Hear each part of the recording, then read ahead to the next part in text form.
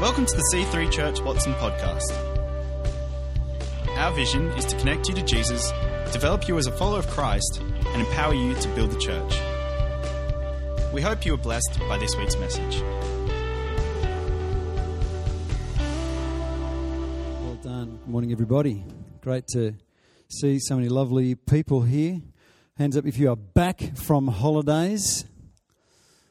Only a few hands up who are yet to go on the summer holiday. A few more. Some people didn't put up their hand. What category is that? Just people staying here, they're not going, didn't go, staying. Hands up for those people. Still some people haven't put their hands up. I'm not going to spend the rest of my message time trying to work out who on earth you are. You didn't put your hand up? Oh, the people who never put their hand up, put your hand up? Okay. Okay, we're reading here from Esther chapter 1, verses 1 to 3. Now, it took place in the days of, are you serious? That's the correct pronunciation of his name, by the way. The same Ahasuerus who reigned from India to Ethiopia over 127 provinces. In those days, as King Ahasuerus sat on his royal throne, which was the citadel in Susa, in the third year of his reign, he gave a banquet for all his princes and attendants, the army officers of Persia and Media, the nobles and the princes of his provinces, being in his presence. So he gave this big thing. The main reason I wanted to say that scripture was to prove to you that his name is spelled, are you serious? Oh, that's how I see it, because imagine you are a young single woman and you are part of a minority in a kingdom that stretches from Ethiopia around to India. It's a huge kingdom and it's run by an egomaniac, as a lot of kingdoms in human history have been run. And he's decided he's going to have a party. He hasn't read the little pamphlet that was handed out on the street by someone in his kingdom about signs that you may be turning into a dictator. And you know, you can think about this in terms of North Korea, other places. Here's one of the indicators. Just do a little tick off on your own life if this applies to you. You have more than 3 public executions of your enemies each year. Anyone? Number 2, you start classifying people as enemies whose fashion sense doesn't match the palace decor of the month. Your sons run over and kill more than 2 people each time they go for a chariot race through the city markets. You start making up battles so you can have more ribbons on your chest. You hold more than 5 national records for sports that you've never actually played. It's amazing when the North Korean Olympic team comes home, they get off the plane, every one of them has a gold medal. And Kim Jong-un is the best golfer in the world. First time he played, he beat all world records. You have more than 10 wives. And more than 90% of your nation's economy revolves around the purchases of your palace or your army.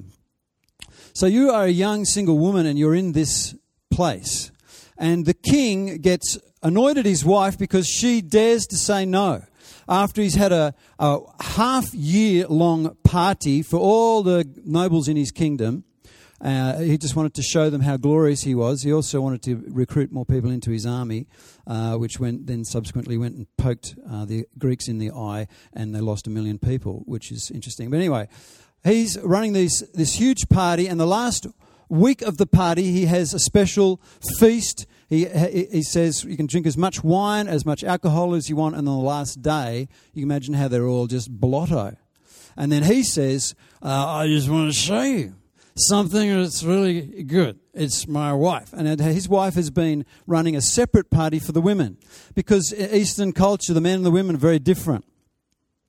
And it's interesting that God chose a woman to do his will in Esther. And this guy wants to bring his wife in unveiled and show off to all the guys how lucky he is. She's a trophy wife. And she says, well, I'm not going to do that. I don't care who you are, I'm not going to do that. And she draws a line, and then he doesn't know what to do. Here I am showing off my glory and my magnificent power, and she won't do what she told. And he asks his advisors, what am I going to do with her? And they say, we can't have this. We can't have wives saying no to their husbands over the whole kingdom. What if word got out about this? So in all their wisdom, they put out a public memo that goes to every place all over the kingdom, telling everybody what she had done. Okay, the very thing they didn't want to know, everyone to know, they told her. And then they said, husbands are the rulers of their house, and wives must do what they're told.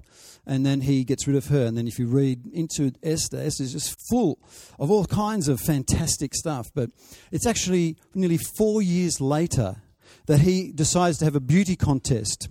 And he wants to have a new wife to replace the one that he lost. But in that intermediate time, he goes off and has a battle with the Greeks. He loses at least 1 million people. Some commentators believe it was 2 million men. So he wipes out a whole lot of the men in the society. So now he's got all these women. And he has a beauty contest to replace the queen. You know, this sounds like a crazy story, but the very same thing happened in 2005 with King Mswati III of Swaziland. It's one of the most impoverished nations on earth. That's actually another indicator that you're a dictator. All the people in your nation are poor, except for you. Have you noticed? King Mswati III he said, I've only got 12 wives, I want another one. You find out one of the wives had run away, another one was upset, and so he probably wanted someone new. Anyway, that's a whole other preach right there. How do you keep a wife happy? Simply love her. That's from the musical Camelot, which is a biblical line in a unbiblical play. Anyway, King Mswati, and he put out this beauty contest, and he had 50,000 of the women in his country show up in the stadium to try and become the new bride. He chose one. So this happens.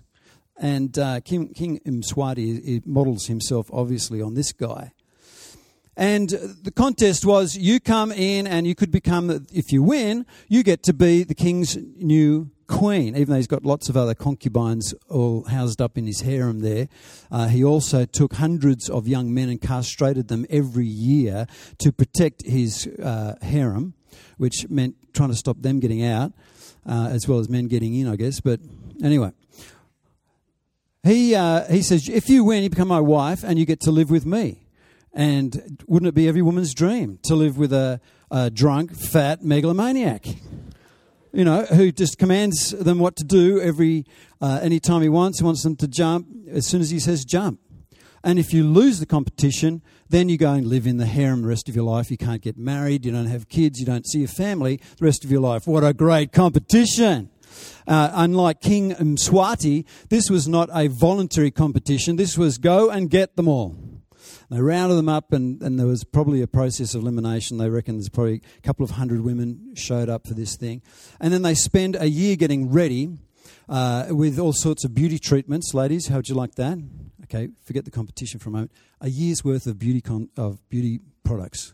How about that? Most of it was probably to get rid of the tan, because tans were considered disgusting. So you get rid of the tan, turn into a nice white-skinned person, as white as you can be if you're a Persian or from Ethiopia. That's true. That nice. Okay, let's move on. Okay.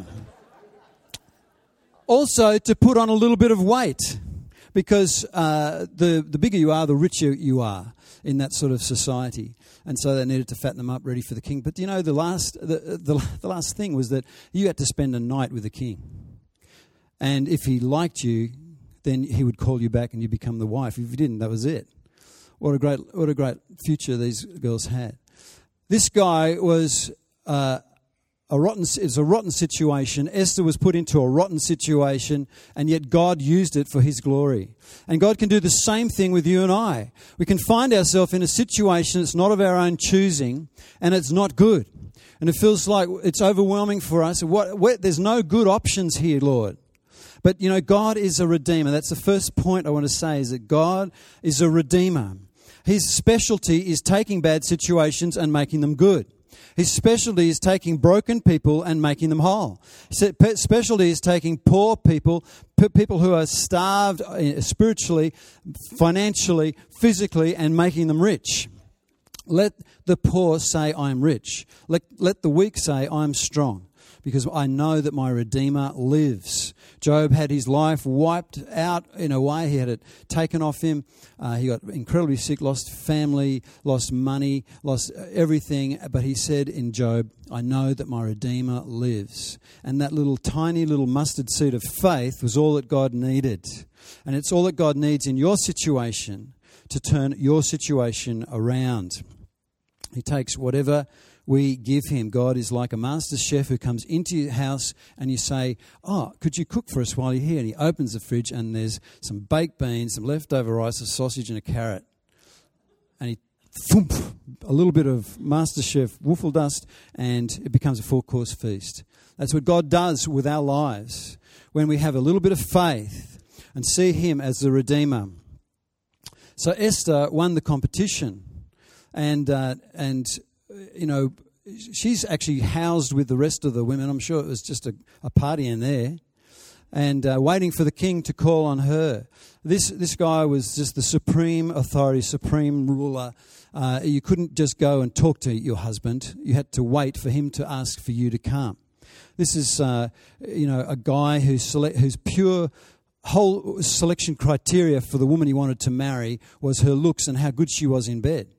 And unfortunately, there's men all the world over, including in our culture, and they're their whole criteria as well. And they're silly. They're stupid. And where is the shared vision? Where is the shared values? Where is the mutual respect? Where is what God designed marriage to be? And the whole book of Esther, it reminds us that God is right into women. There are still some churches who believe that women are supposed to submit to all men. There's nothing in the Bible that says that. And if anything, God is constantly exalting women in the Bible. He's constantly trying to get them back to that place in the garden where men and women would mutually respond to his command to rule the earth together. It wasn't, oh, Adam, you rule the earth. Eve, find something to do to help Adam. Why don't you stand there whenever he needs a spanner, you grab the spanner. That wasn't the picture. You know, God was right into my sons and daughters will prophesy. Jesus turned it right around. There's no longer male or female as far as he's concerned. Paul commends Junia, an apostle, a female apostle. I've finished a book now. It's going to be up on our website soon. You'll be able to download it on My Wife, Church CEO, ? And it talks about the history of this. And Esther is a great example of God saying, okay, I could use lightning bolts, foreign armies, but what I'll do, I'm going to take a orphan, there's something else about Esther, I'm going to take an orphan girl and I'm going to use her to do my will. And God can take a complete nobody. God is into us. And the more nobody we feel, the more God says, great, I can use you. It's when we start thinking that we are a somebody, God says, well, you know, you might have some things to learn about that. So God is a redeemer. God fixes things. He makes them better than before. He is able to take a situation right away in the past and redeem it hundreds of years later. In this story, Esther was raised by her uncle Mordecai, and he... as well, if I just turn myself off, there we go, hello.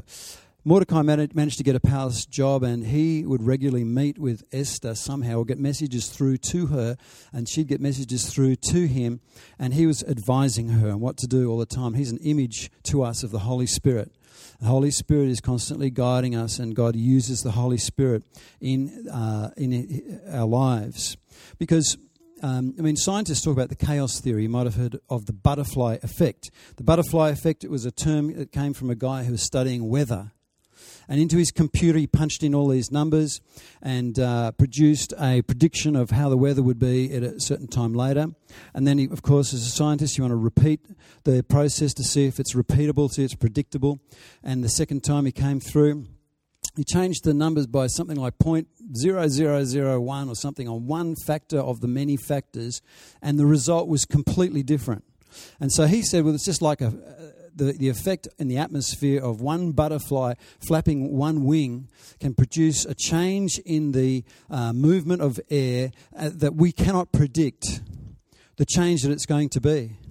And yet it takes God as Redeemer, His infinite, unfathomable wisdom, and He's able to take all the factors of life, including your decisions and mine, your failures, your mistakes, my failures, my mistakes, the things that I thought were a good idea turn out to be a bad idea.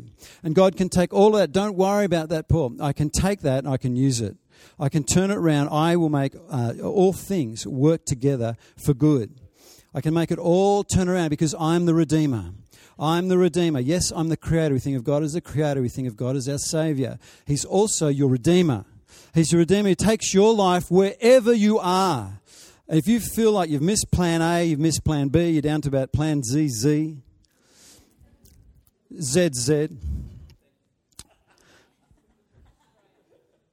and I don't know why I said ZZ. Anyway, that's getting distracted. It's easy to say ZZ. And he says, don't worry, I've still got it. I've still got it. Let's have a look at this verse in Acts chapter 4, verse 27. It says here, I'll read it while we're going there. For truly, this is in the Acts talking to the people there. For truly in this city were gathered together against your holy servant Jesus, whom you anointed, both Herod and Pontius Pilate, along with all the Gentiles and the people of Israel, to do whatever your hand and your purpose predestined to occur. So God organized for this guy, Pontius Pilate. I'm going to use him. I'm going to use this guy. I'm going to use Herod. I'm going to put them all together, and they're going to be exactly what I need to accomplish my purpose. Now, Mordecai, who was the uncle of Esther, was the descendant of a guy called Shimei. Shimei had been nasty to David, King David, and David forgave him and said, I'm extending grace to you, I'm going to forgive you. And here we have a descendant of that guy, Shimei's descendant, Mordecai, who's being used by God to save the entire nation. And it's an example of hundreds of years later. You know, when Abraham went up one side of the mountain taking his son, believing he was going to stab him and kill him, up the other side of the mountain at the same time, God was bringing a ram. Why? Because He's already there. You know, He's already there. Whatever your situation is, God has already put a ram in the thickets. And He's already come around. He's got it ready for you. In your situation, you think, I'm coming into a brick wall. Well, God says, well, actually, if you just touch that wall, I'll show you something, and He'll start to move that for you. When our grandson comes over to our house, he runs, boom, straight into an obstacle. We can just move that aside, and then he charges on, thinks, wow, I'm Superman. And God was really keen to use a whole lot of nobodies and turn us into super people. And He turned Esther into a super person. We would never have heard of Esther if she hadn't been forced into a beauty contest she didn't want to go in. And it was against against the Jewish faith to go and sleep with some guy you're not married to, who's not a Jew. You know, all of the situation seemed so bad. And God said, actually, it's going to be so good. And we can say the same thing of our own lives. God has gone before. His specialty is when we're attacked. He can use what is meant for evil against Joseph and make it for good. He already had Esther in place when this guy Haman came up to the king and said, I've got a great idea. For various reasons he wanted to kill the Jews, all to do with Mordecai. Read it for yourself. But he said, I want permission to kill all these Jews. They're immigrants into our country. We brought them in when we defeated their country. And then just nobodies. They're horrible. They don't do what we want them to do. They don't believe what we believe. I want to get rid of them. And the king said, whatever. Of course, he's a megalomaniac. He had executions pretty regularly himself. Let's have a few more. And so he let his number 2 guy do that, but God had Esther there. And let's have a look here at Esther chapter 4, verse 8. Mordecai told him, 7. Mordecai told him all that had happened to him and the exact amount of money that Haman had promised to pay to the king's treasuries for the destruction of the Jews. He also gave him is a contact of Esther's in the harem, a copy of the text of the edict which had been issued in Susa for the destruction of the Jews. Because they put out a memo saying, in a certain number of months' time, on the 13th day of the Jewish month of Adar, all the Jews are going to be wiped out. That's the announcement. And you're a Jew, you're going about your business as an immigrant, slave kind of person, you're doing a rotten job somewhere. You don't bring people in from a defeated country and give them all the top jobs, although God can change a bit of that, as he did with Daniel and Joseph. But they suddenly reading on the wall or hearing we're all going to be killed on the 13th day of Adar in a few months. That he might show Esther and inform her and to order her to go to the king to implore his favour and to plead with him for all the people. Mordecai said, you've got to do something, Esther. Hathach came back and related Mordecai's words to Esther. Then Esther spoke to Hathach and ordered him to reply to Mordecai, all the king's servants and the people of the king's provinces know that for any person who comes to the king to the inner court who is not summoned, he has but one law, that he be put to death unless the king holds out to him the golden scepter so that he may live. And I have not been summoned to come to the king for 30 days. They related Esther's words to Mordecai. Then Mordecai told them to reply to Esther, do not imagine that you in the king's palace can escape any more than the rest of the Jews. For if you remain silent at this time, relief and deliverance will arise for the Jews from another place. See, God's already got some other plan. But he's asking for our cooperation. And he gives us a chance to be involved. Do you want to be involved? Do you want to be involved? Because you've got a chance. But if you don't take it, cool. I'll just pass it over and we'll give someone else a chance. And you and all your house will perish. And who knows whether you have not attained royalty for such a time as this. Then Esther told them to reply to Mordecai, go, assemble all the Jews who are found in Susa and fast for me. Do not eat or drink for 3 days, night or day.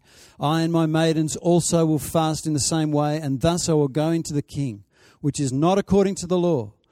And if I perish, well, I perish. What a woman of faith. If I perish, I perish. Okay? All that was asked of her was willingness. That's all that God asks of us, willingness. And he knows how to custom make an opportunity for you to do something for him that is just custom made for you. And you say, well, I couldn't do that. I couldn't risk my life doing that. And you say, oh, okay. How about if you just speak to this person and just mention that you go to church on Sundays? Can you manage that? And we say, I'm willing. So tomorrow morning, as you're praying, you say, God, is there anything you'd like me to do? And the next day, you say, God, is there anything you'd like me to do? Because I'm willing. And the next day, God, is there anything, I've added this to, since I've done this preparation for this message, I've added this to my morning prayer. God, is there anything you'd like me to do?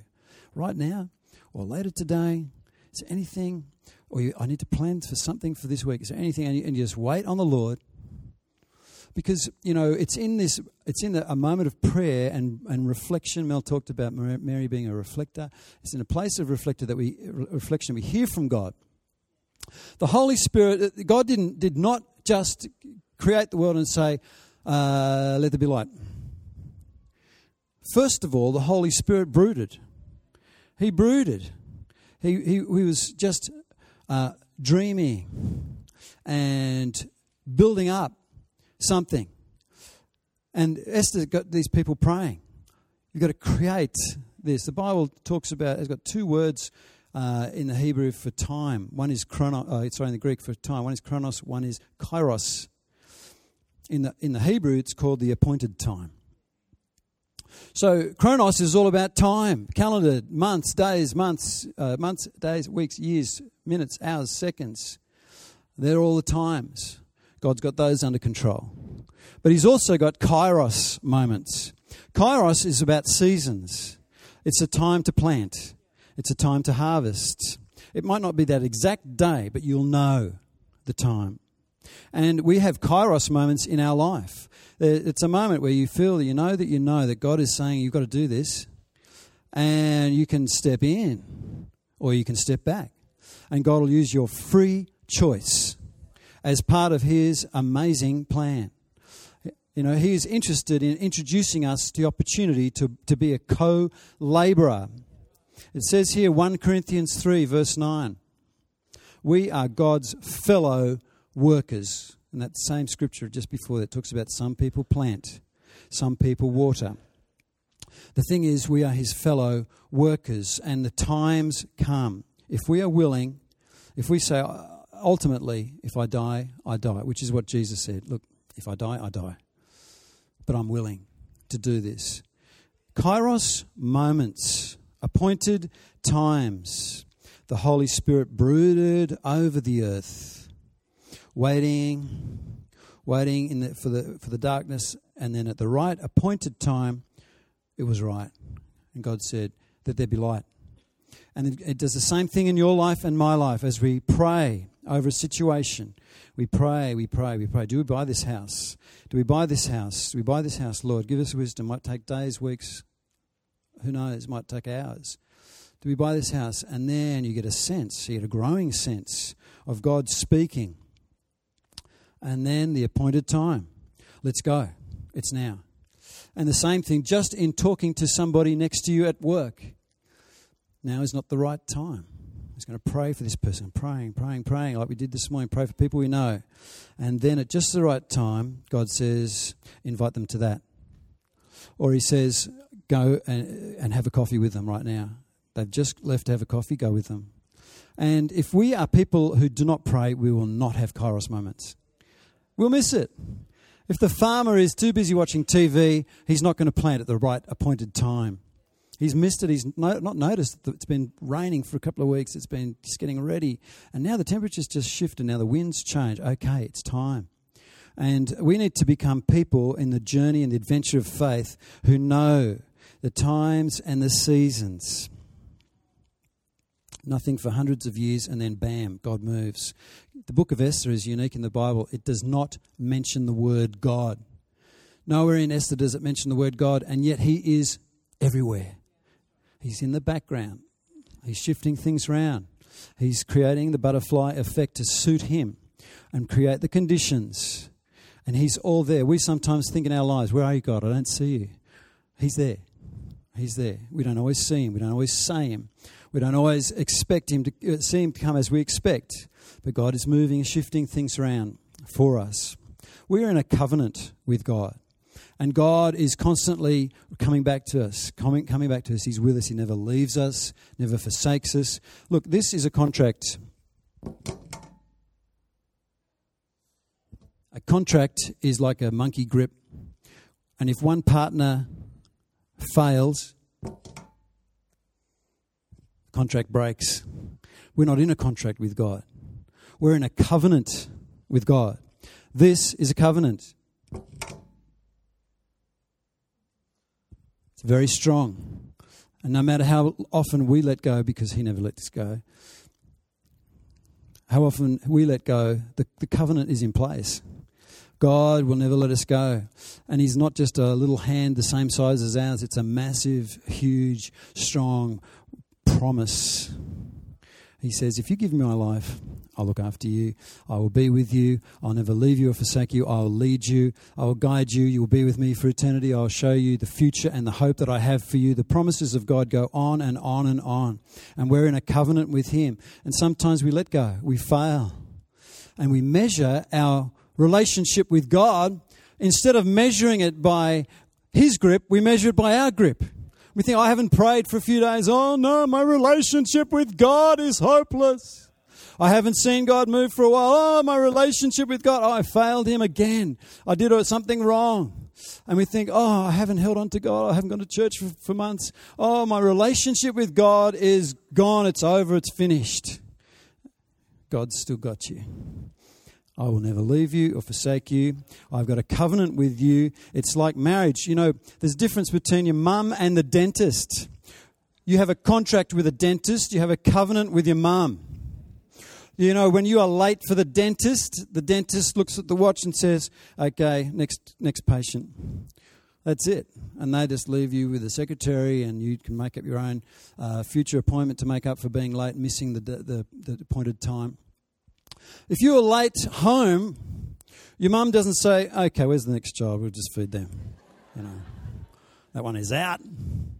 No, the mother starts to say, okay, where is the child? Okay, start ringing. Can't get the phone. Okay, and soon before you know it, you've got all the neighbours, friends, family, the army, the Air Force, everybody's out looking for you. Because you are in a covenant relationship with your mum. She has promised, I'm going to look after this child. God is a covenant God, and He's not going to let us go. When we hold on to Him, He says, great, I know you're going to let go of me 1,000,000 times in your relationship with me, but I'm never going to let go of you. You can always, always, always come back to God, and He'll be there, just as strong. Yep, still here. Still here. We just need to be willing. All right, the last thing I want to say is people hold the key to your destiny. Mordecai just happened to be the one who adopted Esther. If you read in the book of Esther, you'll see that the person who's in charge of all the concubines and harem and everything else just happened to think that Esther was better than the rest already. And so there's things that happen in our lives that are providential relationships. I can't count the number of people in my life who have made my life. Relationship is everything.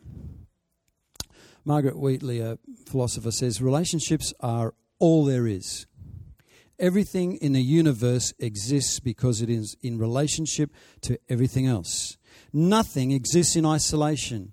We have to stop pretending that we can do it by ourselves, that we can go alone.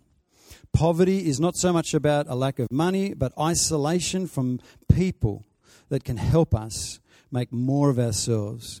People who are connected with real people are mentally and physically healthier, and they live longer.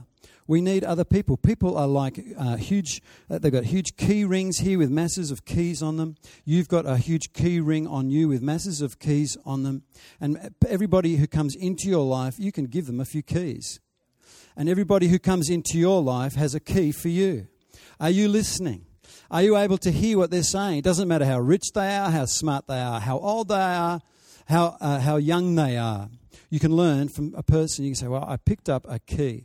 And there are people who have given me keys. They've inspired me. Look at this scripture in Hebrews 10, verse 24. Let us consider how to stimulate one another to love and good deeds. And 25, not forsaking our own assembling together as is the habit of some, but encouraging one another, and all the more as you see the day drawing near. I need you. You need me. It's one of the reasons we're doing these church barbecues, is because we just need opportunity as humans. We need to rub up against other people who inspire us and to go further and challenge us to do more. I just happened to meet people in my life who challenged me to do more for God, or to love God more. I've got great friends who've given me huge keys that have unlocked things that would never have been unlocked if I haven't met that person. And if we're not talking to other people who are strong Christians, if we're not meeting new people, there's amazing people in this church. We've got all kinds of people with all sorts of gifts and experiences and backgrounds, and there are people you need to meet. There are people who you need to have lunch with. And, we've had, I don't know if Angela Breeze is here today, but I remember when she came into the church, just checking out the church, and I happened to be the school principal, and she happened to be a teacher looking for a job, and we happened to need someone who had her skills. And, these things happen when we are on the lookout for them. And Esther and Mordecai happened to be associated, and Mordecai happened to be someone who challenged her, go and do this. God wants you to do this. Go and do this. You need to have up a whole swag of people in your life who say the same thing to you. You need to do this. I feel that God wants you to do this. Let's close our eyes. Thank you, Lord God. Thank you that you are our covenant God. That you are constantly available to take us into your grip of grace. the grip that never lets us go. Lord God, I pray that even today that there are people who've never reached out their hand, their spiritual hand towards you, that they'll reach out to you and find the grip of grace. Thanks for listening. To find out more about our church, find us online at c3churchwatson.com.au. We hope to see you in church again this weekend.